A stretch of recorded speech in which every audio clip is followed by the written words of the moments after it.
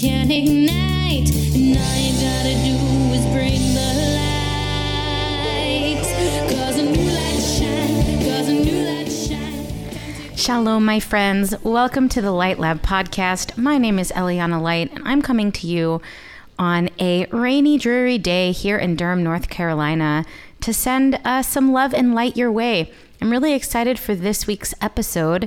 First, I just want to give you an update that as I'm recording this next Shabbat, the Light Lab Tefillah Teacher Fellows will be joining us in Durham for the retreat, for this first ever fellowship. We've been learning online weekly, exploring what tefillah is, doing some of that tefillosophy.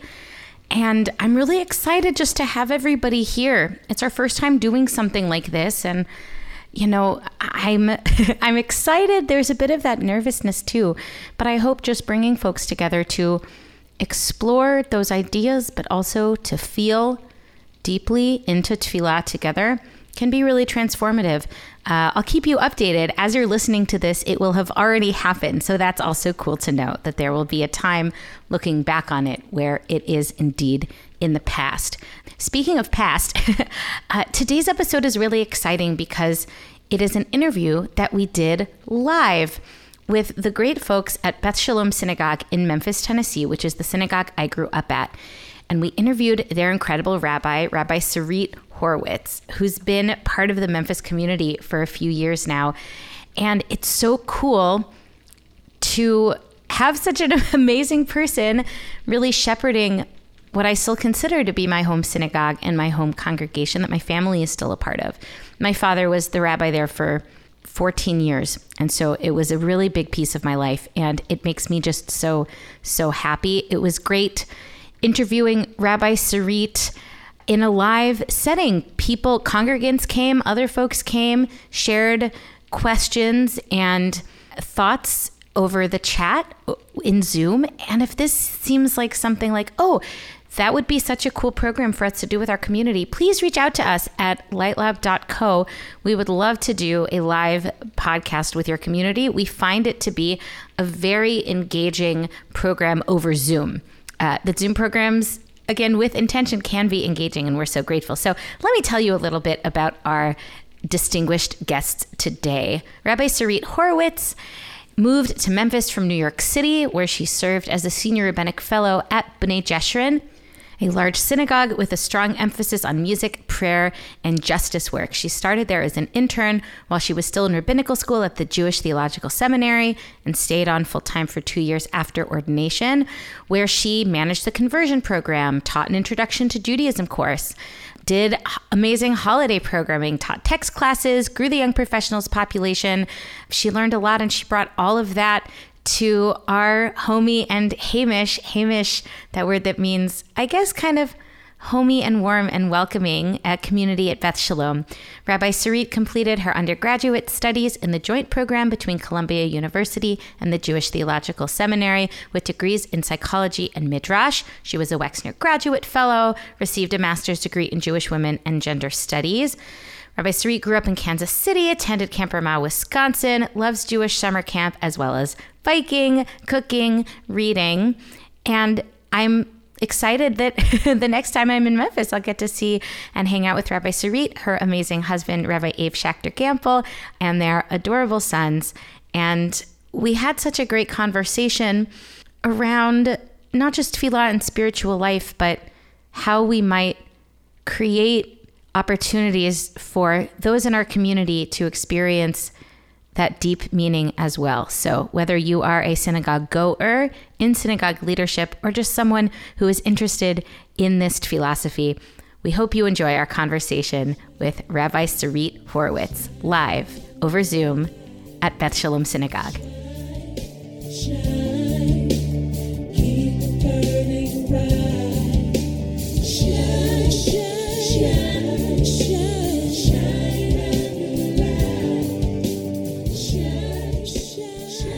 Welcome, Sarit, to the Light Lab. I'm so glad you're here. Thank you. I'm so glad to be here. And welcome our audience. Everybody wave and shout. Yay, we can't hear you. But we can see you, and we're so glad that you're here. And I'm so, so glad that you're here, Sarit. And before I ask you about your rabbinate at a synagogue that I care about very much, we're going to rewind it all the way back. And I'd love to hear first, what was your experience of or relationship with tefillah when you were a kid? I've been thinking about this question since, I knew that I was going to be on your podcast. So I knew this question was coming. And I realized that as a kid, I learned tefillot before I learned about tefillah, meaning I learned how to say things by rote that were just the things that we said before I had any conception that they were supposed to mean something to me. And, that is both helpful and I don't want to say harmful. It's certainly not harmful, but it's challenging because I don't have an early memory of davening, engaging with tefillah or ideas of tefillah. There is one memory that I have that I think about all the time that I want to share with you, which is that in fourth grade, I went to a Jewish day school and tefillah was a part of our everyday.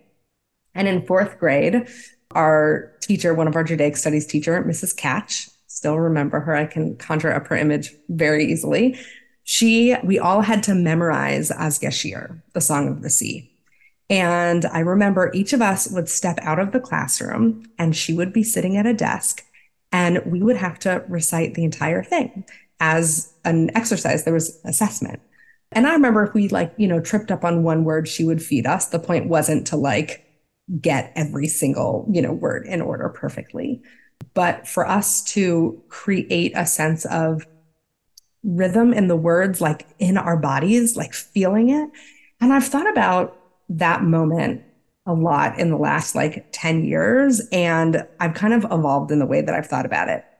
I think when I was first in rabbinical school, I guess this is more than 10 years ago, when I was first in rabbinical school, I really felt like that was a almost destructive exercise. It made it that I was only focused on the words. It was just about memorization. It was can I get through them all? Not once were we asked to think about what those words meant, or let alone what they meant to us. And that it was this is only for the sake of memorization. That's not what tefillah is supposed to be about. And then I think as I've, developed more as my own davener and as someone who certainly leads a lot of tefillah, I think about that moment in different ways in how helpful it is to be able to have the words flow through me, because then it allows for me to do other things as well. I can let the words move through me and I can stop and pause and think about them. And I'm not focused on the mechanics. And I think one of the really hard parts about being, I'm sure we'll get to this more later, a part of a tradition that has so many mechanics connected to tefillah and prayer is that it can be really hard if we don't feel comfortable in the mechanics. And we feel prayer as a entire entity can be inaccessible to us if we don't know the mechanics, especially when it's in a foreign language. And so I realize how helpful that was in so many ways, that it gave me a huge leg up in not having to think about am I stumbling? Can I read this? So I've just evolved a lot in the way that I think about that experience. Thank you so much for sharing that. I'm wondering if our listeners, both in the Zoom and at home, can think about ways in which learning the words themselves have been a help and or a hindrance, because it can certainly be both. Remind me, how old were you when that story happened? I was probably 10. You were probably 10. Would it have been more positive or more negative for your teacher to say, let's read what this means. We're calling God Adonai Ish Milchama, Lord Man of War, as all of the Egyptians drowned in the sea. Let's talk about what that means for our understandings of God. And I'm thinking about, if you get older and you read, you're that's what it means? So I think that's A. And then B, a metaphor that I've used in the past but haven't thought about lately for what it means to be able to make the liturgy your own was when I was at JTS, they always had a jazz ensemble come and do things with the cantorial school. You're shaking your head. You probably remember at least one of those. And I don't remember if they said it or it was sparked in me that to do jazz, you need to have music fundamentals. Jazz, right? Jazz is an improvisational medium, but you have to have command of the instrument in order to be able to improvise. You need to learn all of the standards before you can go off book, and what that means for our learning of the liturgy. And it's also a way of thinking of the liturgy as a vessel through which prayer is possible, because that was very astute of you to say that you had a relationship to the liturgy, but not necessarily to prayer. I'm wondering, like, do you have an earliest memory of praying, or one might even say connecting to a sense of spirit, even if earliest is not super early? What's coming to mind for you? Yeah, I remember as a kid at summer camp, probably one of my early summers. I was probably 11, 12, 13, something like that. And I remember we used to have these mornings where we would leave camp early by bunk and make breakfast somewhere, and each of us would daven on our own. It would give everyone a siddur, and it was like, go out, find a tree, do something. It was like, you want to use this siddur. And I love that what you said, Eliana, before about jazz. It allows you to go off book if you know the fundamentals. And I think that's actually really how I view the siddur, that it provides us with like a blueprint, and that if we connect to it and we have a sense of how it works, then it actually gives us the tools to go off book. And I think that's what happened in those moments. Like, we would get a siddur, we would find our own place. If you wanted to use it, great. If you didn't, also great. But I remember like starting in the siddur and then just like closing it and being in this woodsy place by myself. And like, of course, I knew that there were others around me, which was like both the sense of being alone and also in community at the same time. And feeling like, I don't know that I could say genuinely that I felt God in that moment, but I know I felt something, and that it was powerful, and what it meant to connect to something outside of myself. And that the prayer experience was the launch pad for that. And it was because I started in the siddur that I started with those words. I probably started with like Moda Ani and Matovu, and those were the things that I knew. And that was where I knew to open on page 2 or page 7, right? And then like I was able to just be there in myself, and it created this foundation for me to think bigger. Like I said, I don't know authentically that like I would have called it that moment that was God, or even if I would have said that was spirituality, but it was certainly something that I found in myself that I hadn't experienced before. That's a beautiful memory. And Mota Ani and Matuvu are great places to start. That's why they're at the beginning, which might sound like a silly thing to say, but people put them at the beginning for reasons, right? What does it mean to start from that place of gratitude? Let's go back to God for a second. Yeah, I think about when I was that age too, experiences I had. I don't know if I would have named them God, but if you had heard the word God when you were that age, what did you think that meant at the time? I've thought about this so much, as only in the last couple of years have I started to teach about God more. I really don't know when I started to think about God. And there's a part of that feels sad for me. I think I also wasn't given the tools. I don't think in my Jewish educational upbringing, we talked about God ever. And so I don't think I ever created a conception for myself of what God was, let alone like what a relationship of mine could be.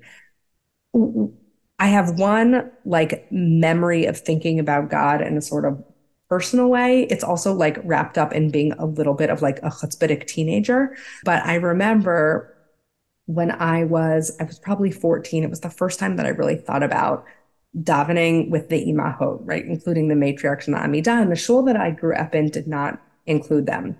Now, you'll appreciate this. I was a rabbi's kid. My father was the rabbi of the shul. And I remember saying to him, we should daven with the imahot. I don't want to just say the God of Abraham and the God of, like, I want also to be the God of Sarah and the God, right? And his response, he said, take it up with the ritual committee. But I remember it was the first time like saying, like me feeling like I want to connect to that God in a way also. Like I want to create an expansive understanding of God and not just limiting to what the prayer experience that I was, told to have in that moment. Mm. Let's kind of move out of that childhood place, maybe through adolescence and early adulthood. At least for me, I learned a lot in those years about tefillah and what it could be by having experiences of tefillah that were very powerful and positive and thinking, wow, that was great. And having some experiences that were duds and feeling like, ugh, that was terrible. And then trying to think of, well, what made the great one great and what made the terrible one terrible? And what does that even mean? So I'm wondering if in those kind of early years, you have experiences that are standing out to you either as this was really good tefillah or this was really not good tefillah. Yeah, I definitely have some of those. I think one of the things that I want to say beforehand is how important it is to create a sense of regular practice. Like what you said, Eliana, in that some of them were great and some of them were duds.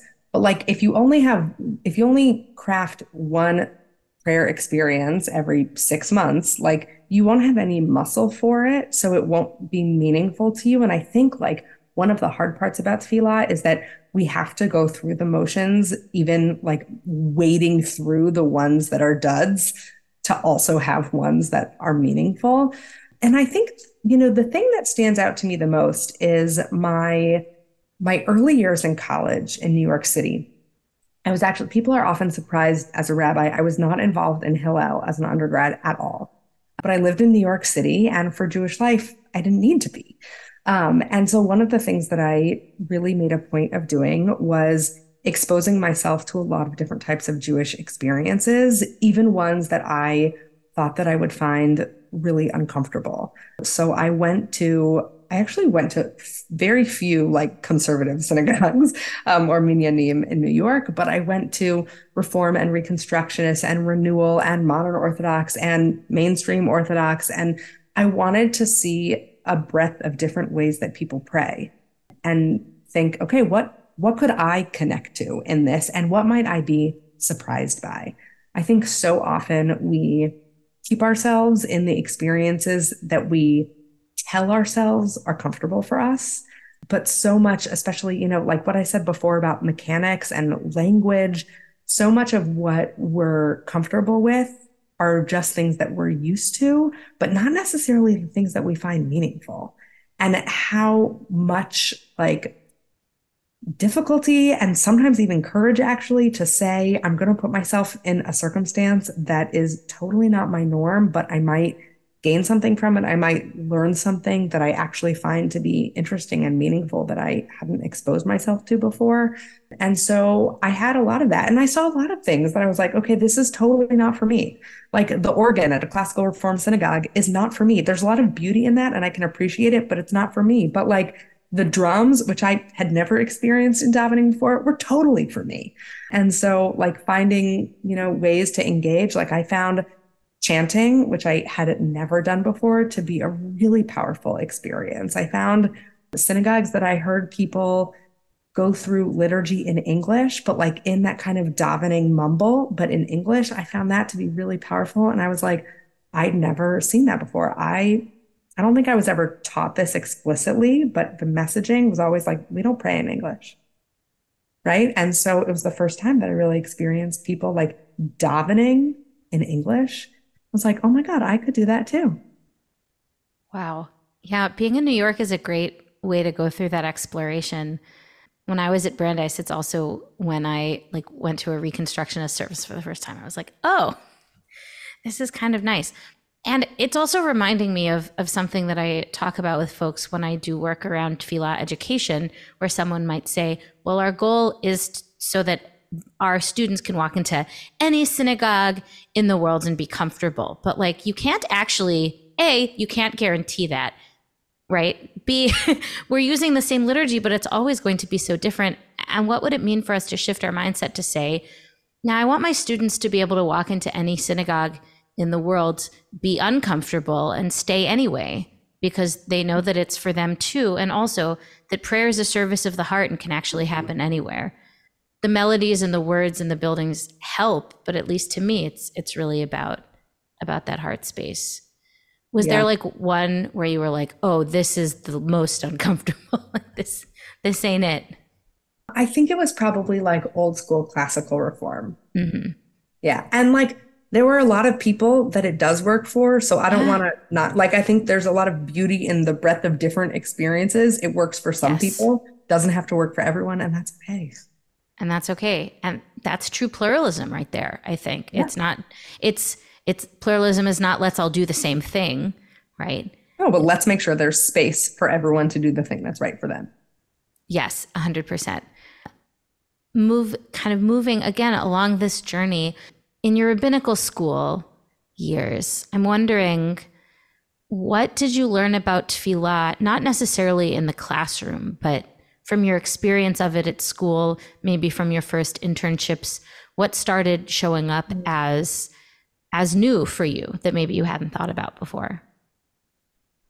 The thing that sticks out to me right away from rabbinical school, in school itself, and then I'll share something about my time in working in synagogues, is that I think my conception was always that there's like a prayer leader and they're standing in front and they're orchestrating everything, and realize that crafting prayer experiences could be collaborative.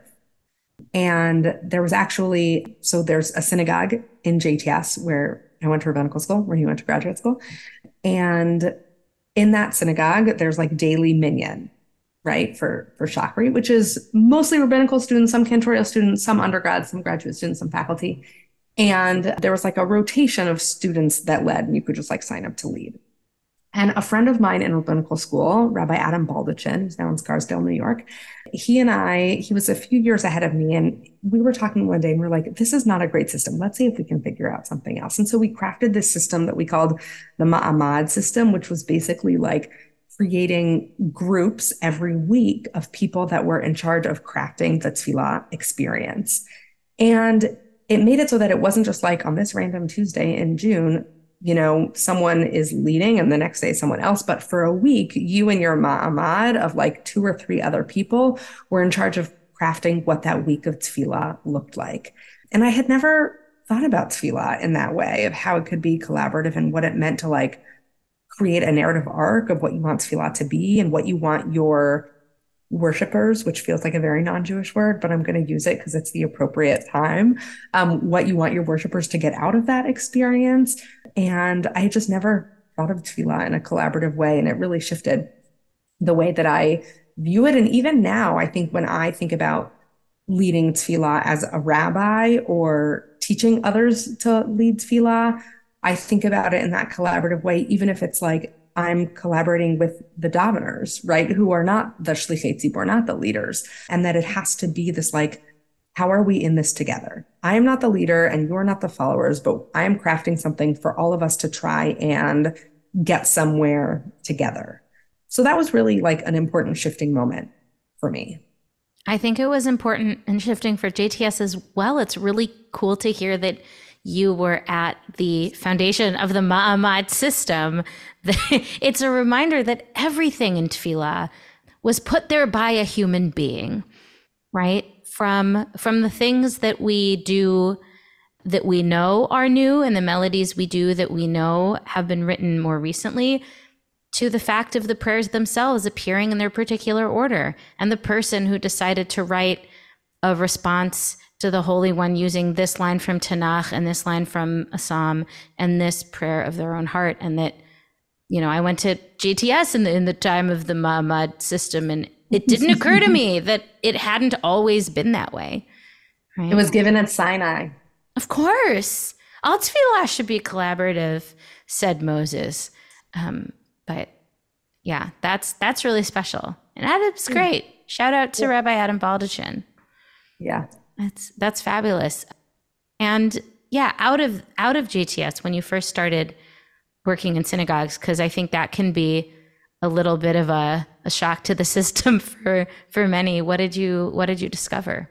Yeah. So I worked at B'nai Jeshurun on the Upper West Side of Manhattan for 4 years, and there is an intense tefillah culture, which is beautiful at B'nai Jeshurun at BJ. And one of the things that was really powerful to me was that there were hundreds of people that showed up every Shabbat to daven that did not, in any other areas of their life, consider themselves like observant or from, we might say, or like super ritually connected, but they were so beautifully connected to tefillah.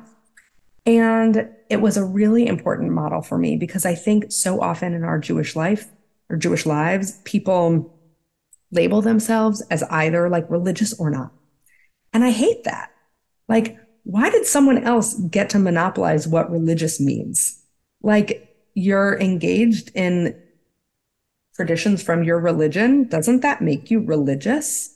Right? And so I saw all these people that if I like growing up, let's say, I wouldn't have considered them to be like really engaged Jewishly. And they were just, it was like literal, like pouring out of their hearts in the most beautiful way. And it was really inspiring to me. And I think, a lot of the people who are listening are people that I get to pray with on a weekly basis.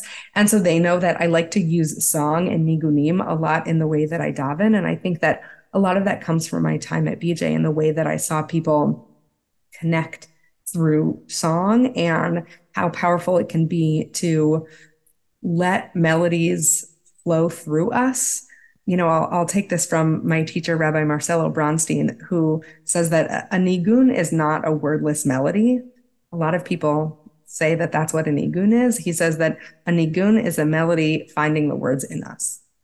And I love that imagery because it also necessitates that we have to do some work, that like we can sing and we have to actually use our voices and let the nigun find its way through us and cycle through us to be able to search for whatever words that we have that need to be said, that need to be prayed. And sometimes those words have words that go to them. And sometimes they are sentiments that only the nigun can kind of pull out. But I think that that is something that I really learned at my time there. And I watched people be moved by tefillah in ways that I'll say that I was a rabbi at the time already, and I saw people moved by tefillah in ways that I don't think I ever had been at the time. And that was really inspiring to me.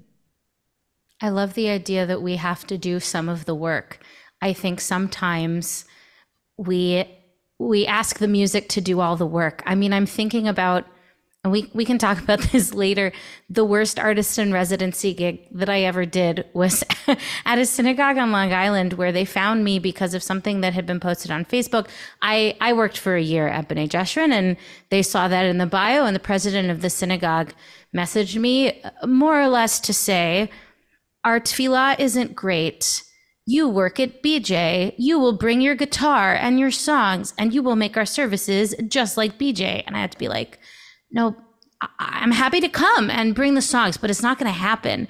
I'm wondering, what are some of those other intentions, decisions, either in the culture and or the way that tefillah is crafted at BJ that are different than just we're using instruments and we're singing songs that made it powerful, that made it work? I think people, like you said, they often think like, oh, you can translate that experience and make it anywhere. So, the rabbis there right now, Rabbi Rolly Madelon and Rabbi Felicia Soul and Rabbi Becca Weintraub, they work really hard to teach tefillah. It's not a concert. You don't come and hear the music and be like, oh, I'm here to listen to, Baruch She'amar. And doesn't that sound nice? Right. So from a really technical standpoint, the music is the undercurrent. The instruments, I should say, are the undercurrent. The voices are what take over. And that is really intentional so that it's not a concert. The instruments also, from a physical standpoint, are on the side, and the shlichei tzibur, the prayer leaders, are in the middle. That's where the focus is. And anytime if they feel like there's a melody or something that they're using that becomes like that's taking over the experience, they'll shift it, they'll tweak it, they'll do it differently, they'll stop using it because that's not the point of what music is supposed to do. And they do a lot of teaching. So like teaching what are the words to, this tefillah. They do a lot of teaching of new melodies for people. And I try and think about that in my davening as well. I have like a spreadsheet where I think about like how often am I introducing a new melody and how are they spaced out from each other? And I don't want to do things, too frequently because I don't want people to feel like it's something they don't know. I want them to be comfortable and like to be in a service where they're like, okay, I knew almost everything and there was one melody that I didn't know. And it's really important for people to feel a sense of comfort and familiarity because too much new is like, well, it's a jolt to our system and it makes us feel like that's not mine, right? So when you go back and you talk about goals for our students, right? And I don't think it's a realistic goal to say I want them to be able to go into any synagogue anywhere because I can't control what happens in any synagogue anywhere. But what I know is that I want them to come into our synagogue and be comfortable and think, I know how to daven in this space and make it my own. And I know these melodies. And when there isn't one, there's a safety enough for me to try it out. I think that's like the sign of a comfortable and courageous davener, which is like really what I want all of the daveners that I'm in relationship with to be, is the willingness to try something out of like, I'm going to try out these words or I'm going to try out this melody. I'm going to see what it's like coming out of my mouth. Many people that have davened with me, if I'm teaching something new, will hear me say like, even if you don't know what's going to come out of your mouth, open it anyway, because we can't see how it feels if we don't try it. It sounds like so simplistic, I feel like to say, but the experience won't be ours if we're only hearing other people say it. And tefillah is not meant to be spectator sport. And it can't be ours if we're not like trying to see how it feels. Like you can't learn how to play soccer by watching someone else kick a ball. You have to just be like, okay, I don't know if I'm going to make contact or not, but I'm going to lift my leg and see what happens. Comfortable and courageous is a really great phrase. That might need to be the title of this episode, but we'll leave it open for other options. I can't wait to see what happens. Because you're totally right. And what you said about, it might be simplistic. I think so many of the reminders that we need as leaders and as prayers seem simple on the surface, but if they're not said aloud, then they won't come true. Right? We might assume that everybody's on the same page about wanting to have a meaningful experience or being okay to open up, but that's not necessarily the case. I think a lot also about how in our society we've professionalized singing and music in a way that keeps folks from feeling comfortable, and that opening your mouth in song is very vulnerable, right? It's very vulnerable. And prayer, what I think we're really asking of our congregants when we lead them in prayer is a vulnerable thing also, because you're holding out your heart and your hand and you're saying, here I am. And to me, prayer and our relationship to God is a lot about us saying, I'm not fully in charge and I need help. And that's really vulnerable, right? I'm not fully in charge both for good. Like I didn't plant this tree. I didn't guarantee, like I didn't decide to be born into this family, right? And I'm not in control for bad when we hear about tragedies and there's, we wish we could do more than we can. So I want to take it to that place of your congregants. And can I go back and share a story with you? Oh, please do. I had a really hard experience. So I'm not musically trained at all. And I don't have any kind of like singing technique. And, I've tried to learn, whatever. It's just not where I am. And that's okay. We all know our strengths and our weaknesses. And there we are. I had a teacher that, someone that I was praying with that was way more senior than me. And at some point they said, why don't you step away from the microphone so people don't hear you as much? And it was a really scarring experience. Yeah. Yikes. Because I know that I am not musically trained and there might be notes that I don't hit, or I don't even know the language, Eliana. Like that's how non-musical I am, right? But I felt like that's not what tefillah is supposed to be, right? Like, and then I'm like, well, can't I, like, what kind of messaging are people getting if it's like you can only daven, or you're only a good davener if you can perform? Yeah. And I just thought that like it took me a long time to get over that, to feel comfortable leading. But once I was able to move past that, I realized how important that was for me of an experience as being a leader, to model for other people. Like, you don't have to have any quality of voice. You can be completely tone deaf and your prayer is just as valid. And yeah, I think that's, I think the vulnerability piece is huge in that. Like, there are a lot of people that say to me, like, oh, you don't want to hear me sing. And I'm like, no, I do. I really do. I promise you I do. That's very powerful. Those things stick with us. Again, we learn from what goes right, and we learn from how we feel, how we want to help others feel. I think about that sometimes too when I work with synagogues, and they say, well, the rabbi, he doesn't have the best voice. And well, okay, if you're in a physical space where you can only hear what's coming through the microphone, right? Maybe that's something to address, because if we want to tell people that they can only sing if they're professionally trained, getting the rabbi to not daven is a great way to do that. And I don't think that's what we want. I'm thinking about a conversation I had at a conference a while ago. I was talking to rabbis about crafting space for prayer and said, we don't actually get to decide. We don't have control over what somebody's inner experience of tefillah is. We actually don't have that control. And so somebody said, well, if we don't have that control, why do we try? Why even bother? And I said, well, you hire a party planner to make the party the best it can be so that the most people will have the most fun. Do you get to control if people are actually having fun? No, but you try to make choices that make fun more possible. So if you kind of think of yourself in that mode, like, what do you hope for your congregants in tefillah? And what are some choices that you make or think about or have made in the past to try to make that experience more possible? Well, one of the things that I think about is that everyone comes to tefillah for different reasons and with different goals, and some people don't know their goals.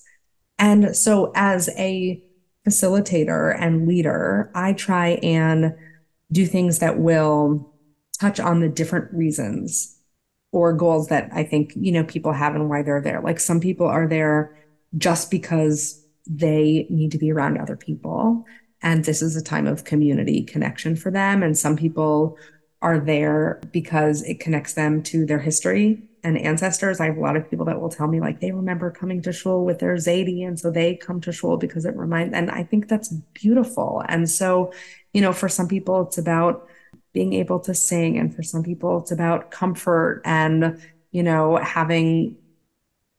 held in, hard moments. And for some people, it's about a way to express joy. So the way that I think about using different melodies or, ways to how I weave in and out doing things silently versus out loud are often like trying to connect to the different ways that people are there. Like, I never want to use all kind of upbeat, exciting melodies, because that's not going to touch everyone, in the ways that they need to be connected to in that moment. So I try and think about the ways that will affect all the different motivators of people in the room. That's really beautiful. And I'm hoping that the folks in our Zoom, and whether you're a Beth Shalom congregant or a congregant at a different synagogue or a prayer in the world listening to this later, to recognize that there might be some moments where the decisions that are being made by the leadership don't necessarily feel the most connected or meaningful to you. And in those moments, what does it do to train ourselves, instead of thinking, ugh, this isn't working, ugh, I don't like this, to think, this is probably working for someone else. And that's part of what it means to be in community, right? Is that it's not just about us and our own experience. Because as you very wisely say, we don't actually know why people are showing up. We don't do a poll at the door to ask what brought people into services or into synagogue that day. So the idea of trying to spread a wide net is really moving. Yeah. And, I also, just to say that, I think that there's like the reason why people are there, and then there's the reason people are there. Yeah. And there's always something underneath. And most of the time, that's not something that we're aware of. And so I wouldn't say it's something that I can like achieve on a weekly basis, right? It's not an all the time kind of thing, but I do try and think about what are the ways to make decisions that get at those deeper kind of yearnings for people. I think that's very important because it's both what are the stated reasons, right? I'm here to sing the melodies that I love. I'm here to see my friends. I think that's a big part of it. I'm here to be in community with others. But we don't often talk about the yearning for deeper meaning or a sense of purpose or a sense of connection because we don't have a lot of places in our lives where we get to talk and share about those things. So it's kind of a meeting of what people want and what we hope for them, what we hope for the folks that we're praying with. I'm thinking also about how intentionality takes a lot of work, the kind of intentionality you're talking about. And I'm wondering, because it's different for everybody, what your balance is between decisions that are made before the services start, the choices that are made then, and the choices that are made in the moment. What does that balance feel like to you? My first couple of years at the shul, my first probably 2.5 years, I spent a lot of time before every Shabbat thinking about what tunes I was going to use and how much space to leave, for things, and if I was going to try anything experimental. And that kind of set me into a rhythm that I don't need to think about those things as much anymore. I do spend time thinking about new tunes and when I'm going to incorporate something new and then how often to use it. But the regular times when I'm davening or thinking about like, what tune am I going to use for El Adon or something, like those are usually decisions that I make like in the moment. Where I do a lot of pre-planning is kind of in two arenas. One is like the big moments, like the high holidays, right? I spend a lot of time thinking about how I'm going to introduce things, and there, especially where we try and encourage people to engage with words or practices that they haven't seen before or haven't done before. That's a moment where I have a lot of like the either semi-regulars or non-regulars. And so people this might be the only moment for the next several months where they'll connect to tefillah. So I think the stakes feel a little bit higher when I'm like, I really want them to get something out of this. So how can I, really do that? And then I would say a lot of my attention goes to teaching students now. We have built up a really nice core group of, younger teens actually that are learning how to lead. And so spent a lot of time with them, and I still spend a lot of time with them, giving them feedback after they daven and thinking about, okay, what does it mean to become a prayer leader? And balancing, I think where you asked about balance before, the balance that I really feel now is what does it mean to be a prayer leader and still have a prayer experience? And so that's, one of the things that I really think about intentionally with my students. And I wish I could say I've like cracked the nut on that. I'm still working on it. I think it's something that's always in flow, but even just keeping that in mind and being intentional and saying leading a prayer experience is not just about facilitating something for others, but we are part of the tzibur that we are the shaliach of. We are part of the community that we are the representative of, and what it means to kind of impose, I think about this sometimes too, to impose prayer from up here, or to say, join in this tefillah already in progress. Like it's happening up here. That might take some of the pressure off as well. I'm wondering if the goals that you had for tefillah, both in the doing of it and maybe in the experiences of it, what you wanted for your congregants, what those goals were at the beginning, and if those goals have changed or shifted over the years that you've been there. I think one of the goals that I had at the beginning was just wanting people to sing.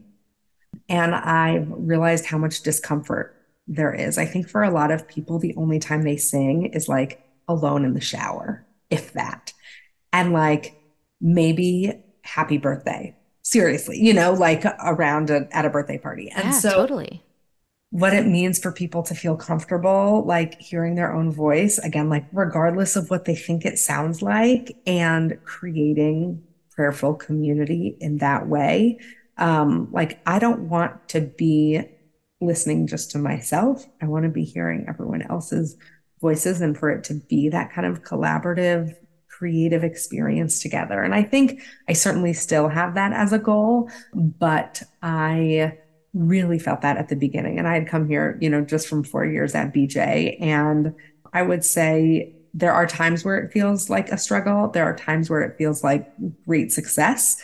And so it's a balance and trying to get people to feel comfortable. I think the space is a huge contributor to that. Being in a large cavernous sanctuary affects the way that people experience their own voice and the voices of the people around them, and being in a smaller, tighter, circular space helps. And so that's something that I think a lot about, crafting the physical elements of a prayer experience. Yeah. And I think one of the ways that my goals have shifted is that I wish, maybe this is more of a wish than a goal, I wish I had more opportunities. And I almost can't believe I'm saying this. I think like the Sarit of 6 years ago would be, I wish I had more moments to teach mechanics, because the mechanics often feel like a roadblock for people. Mm-hmm. And it's the first, anytime I talk about tefillah with people, the first thing is like, well, I don't know what page we're on, and I don't know the Hebrew, and like, I don't know the order of how it goes. And so in some ways, I want to be able to teach all of things so that people can just like relax. And I think like there's so much like wound upness around tefillah and anxiety of like, I'm going to be found out, that like, I don't know when to bow at the right place. And like how I can either shed all of that so people can be comfortable, or teach those things so that people can be comfortable and then like dive into their tefillah experience because they feel like they've got that under their belt. And I think the mechanics are so valuable because they ground us and then let us play with it. And I want people to feel like prayer can be playful. Certainly. Prayer is play of the highest order. I'm thinking of a quote I bring up a lot from my rabbi of blessed memory here in Durham, Steve Sager, that ritual likes it when you know what you're doing, which again is a challenge, both that it's challenging and a challenge kind of for us to step up into that. One particular place of challenge, I'm thinking of some synagogues that I've worked at recently and clergy that I've talked to, like a place of discomfort for the rabbi was what I lovingly call the mumbly bits, like the parts with lots of Hebrew or Aramaic. I'm thinking like in front of the open ark. That was kind of his pain point, was we've opened the ark and we've taken out the Torah, and now we have this full page of Aramaic before we sing. Right, before we sing Be'an Arachetz. And I can be, again, a little chutzpahdik. I remember he immediately started to read the English. I am a servant of the Holy One. And I would think, I am? Whom I revere and whose Torah I revere at all times. You do? All times? That's like a lot of times. But that is to say that, right, it's a pain point because some people are going to know all those words and some aren't. And reading the Hebrew or the Aramaic keeps people from getting into a place of kavanah, of prayer and intention. But also reading the English might also keep people from getting into that prayer, into that kavanah. So if someone was to ask you, like, Rabbi, I don't know the Hebrew or the Aramaic, what am I supposed to do at these mumbly bits, what might you tell them? I would say whatever words you need to say in whatever language is right for you.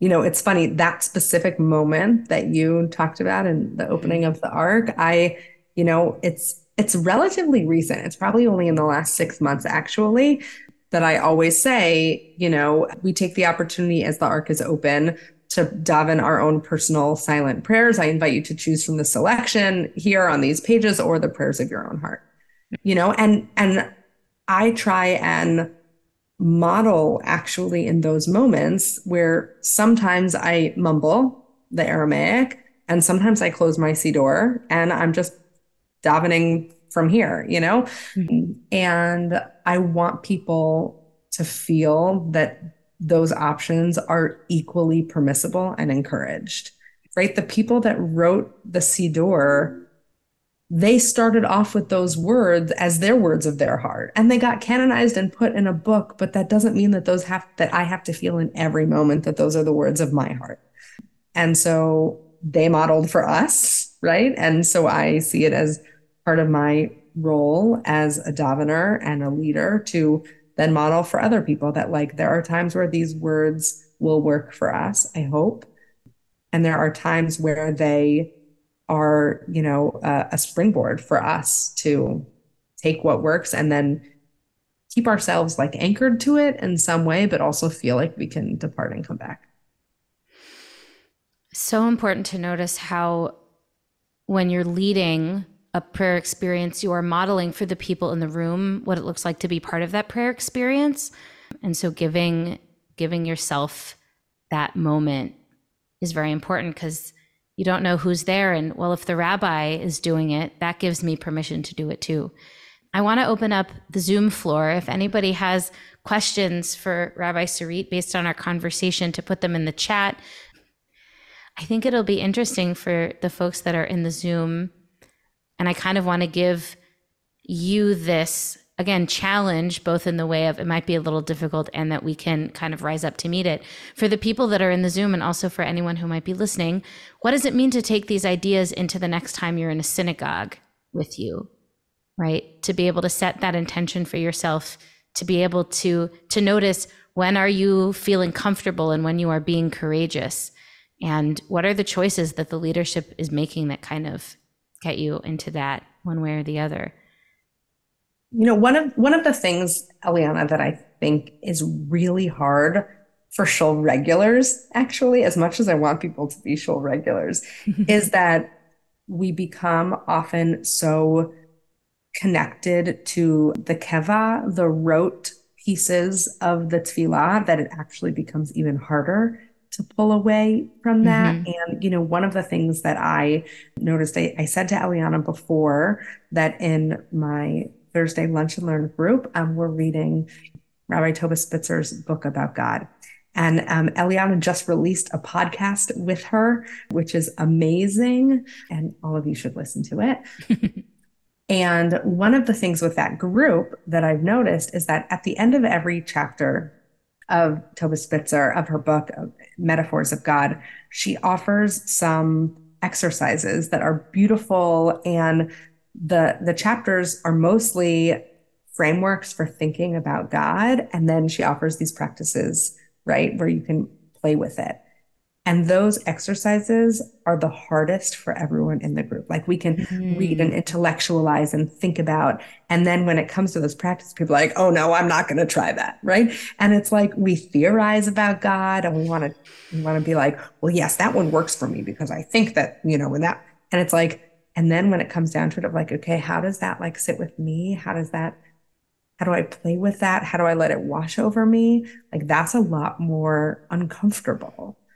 So I think that plays out. It's the same with tefillah of sometimes the more grounded we are in the regular patterns, the harder it actually is for us to depart from that. And I think that's our job as prayers is to be how do I push myself to not be overly connected to the regular?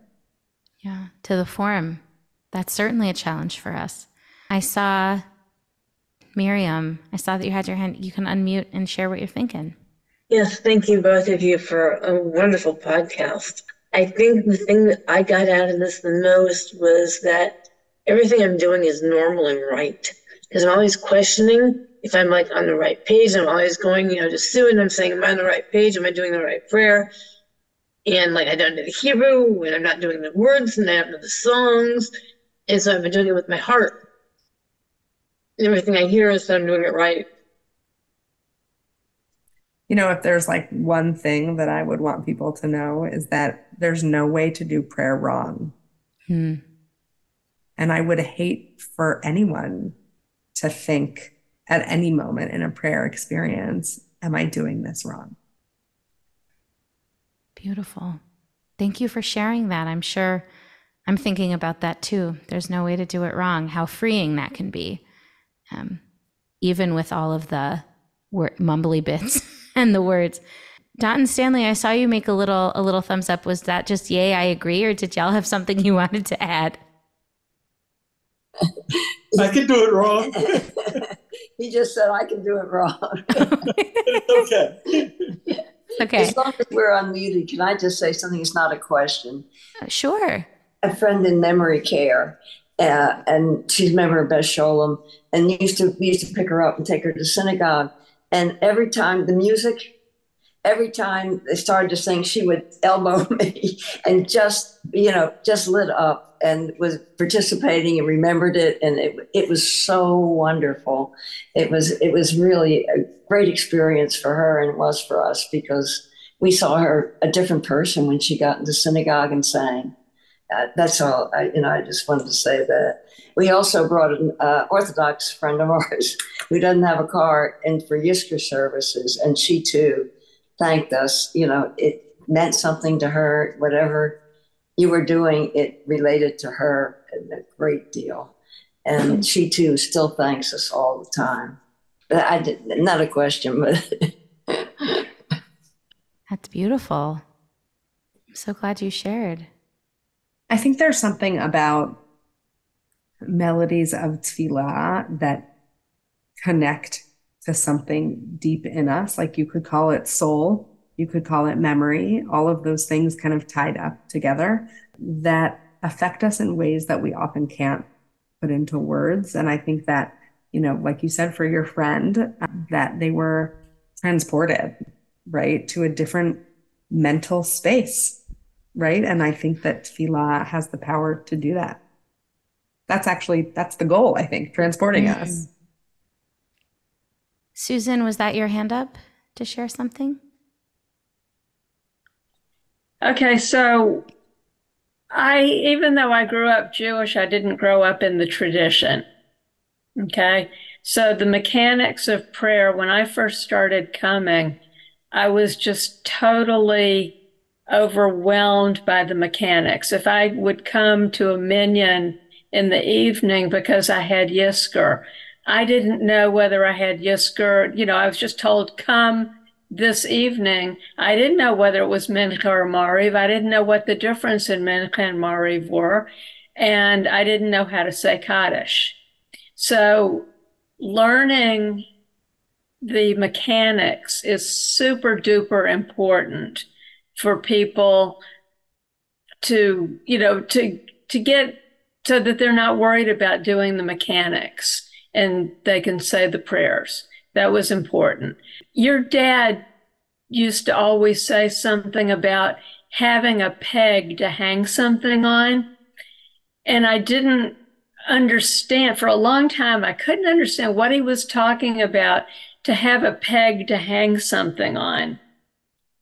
And a lot of times, all it takes is the rabbi to say, one sentence about a prayer that we're getting ready to do, or add a new tune to a prayer that we're getting ready to do. And that's my peg to hang something on.